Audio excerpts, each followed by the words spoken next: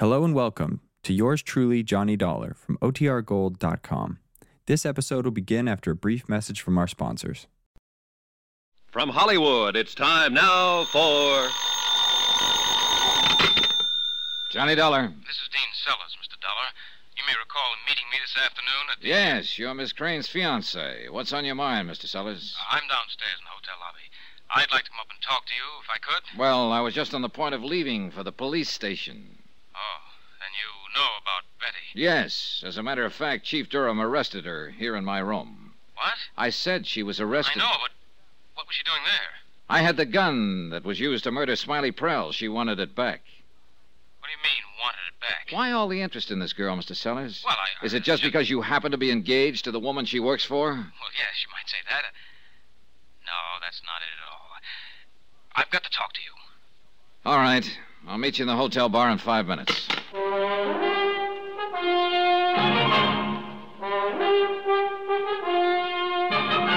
Tonight, and every weekday night, Bob Bailey in the transcribed adventures of the man with the action-packed expense account, America's fabulous freelance insurance investigator... Yours truly, Johnny Dollar.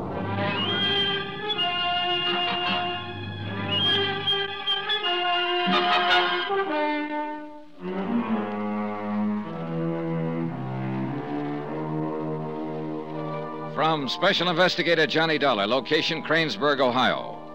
To the Home Office Tri-State Guarantee Company, Hartford, Connecticut. Assignment, the Cranesburg matter. Expense account continued.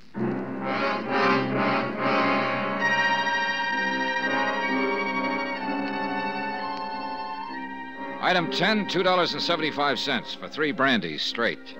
1 for me and 2 for Dean Sellers.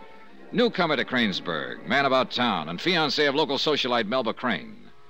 The man who'd given her the pearl necklace that had been stolen from the safe in her home. It had supposedly been an engagement gift, yet now Sellers was flipping his lid because Melba's maid was in a jam.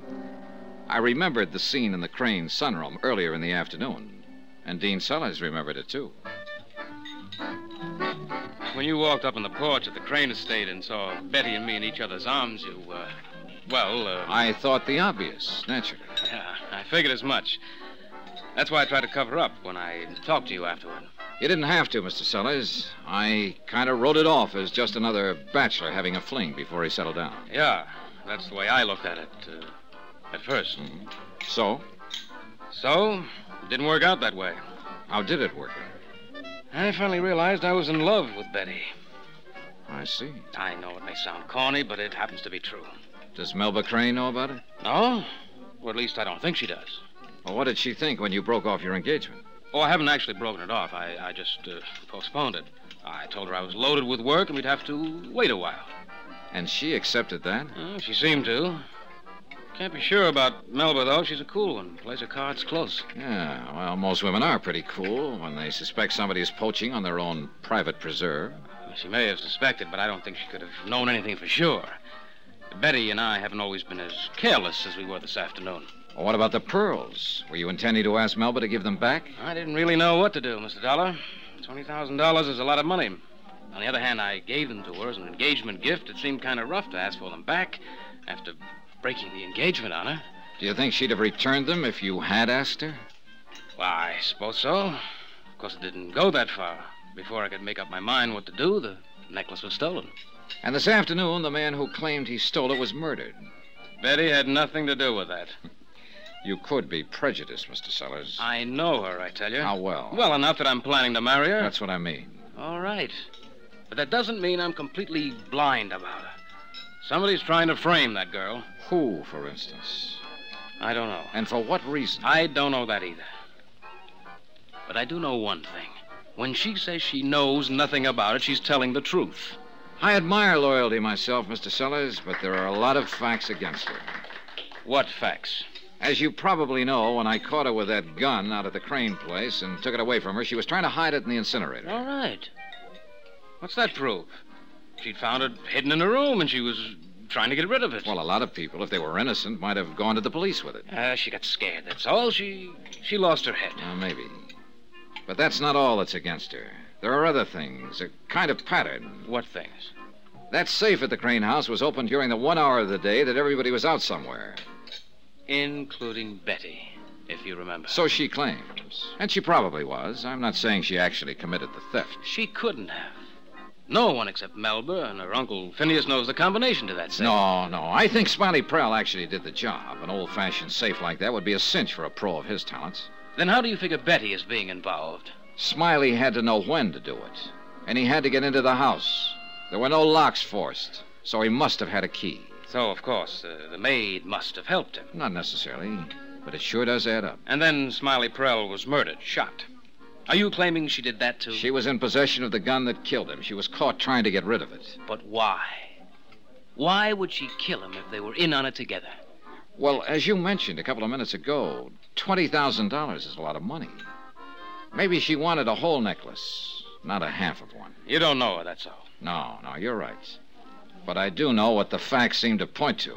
Circumstantial evidence, nothing else. True. And not only that, but it leaves you hanging right up in the air. What do you mean? That pearl necklace. Now, there's a fact for you to swallow. As I understand it, the police haven't found it. That's right. It wasn't on Prell's body. And they didn't find it on Betty.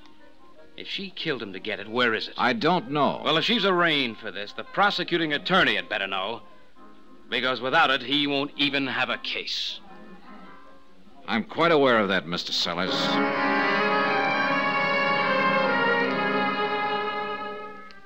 I left him standing there, belligerent and despondent, and drove across town to the police station.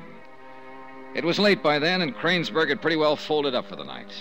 Well, that was fine with me. The fewer people I saw at the moment, the better. I felt about as low as Sellers did, because I was starting to get a hunch that this one might turn out messy, that no matter how it might end, some average, decent people were bound to get hurt. It's like that sometimes when there's been a murder. Chief of Police Durham looked like he was expecting me. Sit down, Mr. Dollar. Thanks, Chief. You, planning to spend the night here? Nope, I'm about to give up. Going home in a few minutes. I've been trying to get a statement from that girl. Any luck? It depends on how you mean it. She's willing to talk, all right. Answers anything we ask her. But not the way you want her to answer, is that it? And she won't budge an inch away from that same story. Says she found the gun hidden in her room, was scared because of the robbery last week, and tried to get rid of it. What about Smiley Prell? Claims the first she heard of him was that bulletin on the radio telling about his murder. That's when she got panicky and came to the hotel to get the gun back. And that's all she knows about it, huh? So she claims. We couldn't budge her on it. Uh-huh. You still haven't found any trace of the necklace, huh? Nope. And without it, I doubt if the DA will even issue a complaint. Yeah. The same possibility was raised by someone else a few minutes ago. Who was that? Dean Sellers, the fellow who gave the pearls to Miss Crane in the first place. How come he's getting into it? Well, it appears that love has reared its head. He's frothing at the mouth over this girl's arrest, claims she's being framed. He could be right, Mr. Dollar. I know. It beats me. Man just don't know where to start with a mess like this one on his hands. I think I'm beginning to get some idea of where to start. How do you mean? Look, I've got a photograph here from the insurance files. Take a look. It's a photo of that necklace. I see. I was wondering, Chief Durham, do you know of any jeweler here in Cranesburg who could make a duplicate of that? A skillful imitation? No. No, I'm afraid you'll have to go into Cincinnati for that. Be the closest place, at least. No, I don't want a duplicate made. I want to know whether somebody did go into Cincinnati for that purpose some 4 or 5 months ago. Well, might take a while to find out. How much of a while? Well, not too long, with a little luck. I could get Jim Markley in here. Markley? He's a local jeweler. He could take this photograph and give them a technical description over the phone. Done things like that for us before. Good. Yeah, might have something back for you by tomorrow afternoon. The sooner the better. Yeah. I'll call Jim and ask him to come down. One other thing, Chief. Yeah? I've already phoned Hartford and started them to work on this, but we may get faster results if you move in on it from this end. All right. What is it you want? I want a tracer put on Dean Sellers. I see. A complete rundown. He's been here for 8 months. What did he do before that? Where did he come from? Where did he get the necklace? Who are his friends? What's his financial status? Anything you can get. I don't quite see what you're aiming at, Mr. Dollar. I'm not quite sure I do.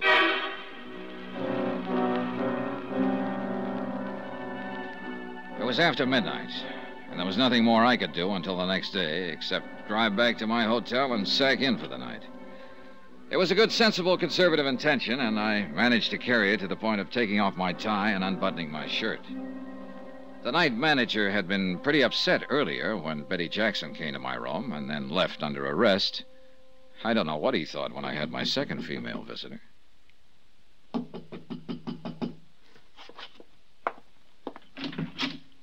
Well, good evening, Miss Crane. Could I have a word with you, Mr. Dollar? Sure, why not? Come on in. Thank you. I guess it's a little indiscreet of me to come here like this. Oh? Why so?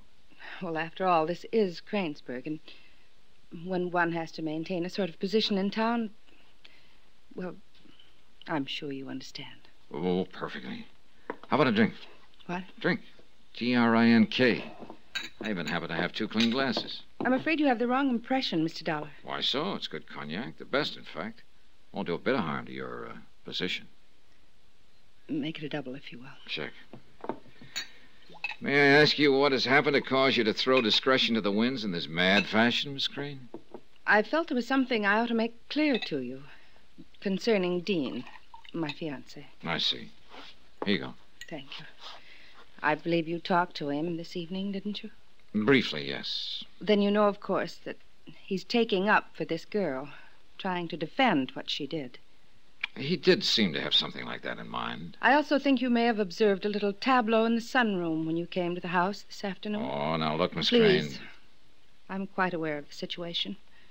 I've observed a few of those scenes myself. I'm not a complete fool, you know. Why are you telling me all this? The reason should be obvious. I'm dense. I can only understand what I actually hear.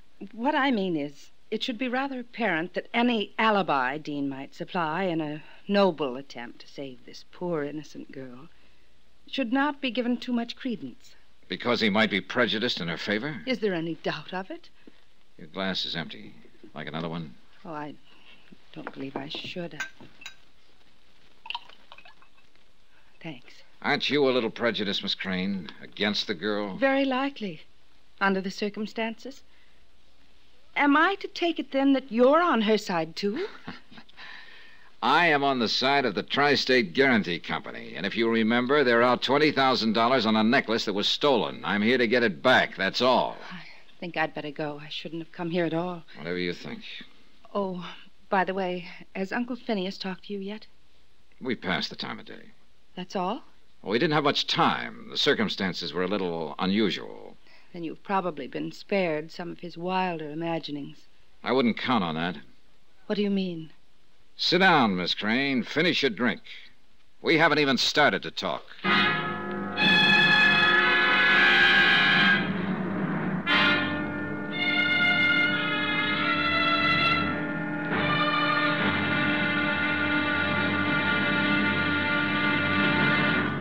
Now, here's our star to tell you about the final episode of this week's story. Tomorrow, a bomb drops. The timid run for cover.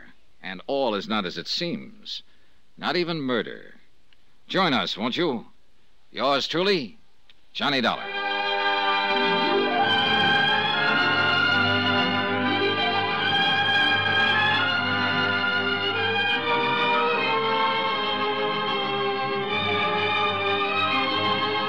Yours truly, Johnny Dollar, starring Bob Bailey, is transcribed in Hollywood.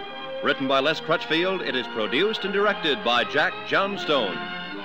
Be sure to join us tomorrow night, same time and station, for the next exciting episode of Yours truly, Johnny Dollar. Roy Rowan speaking.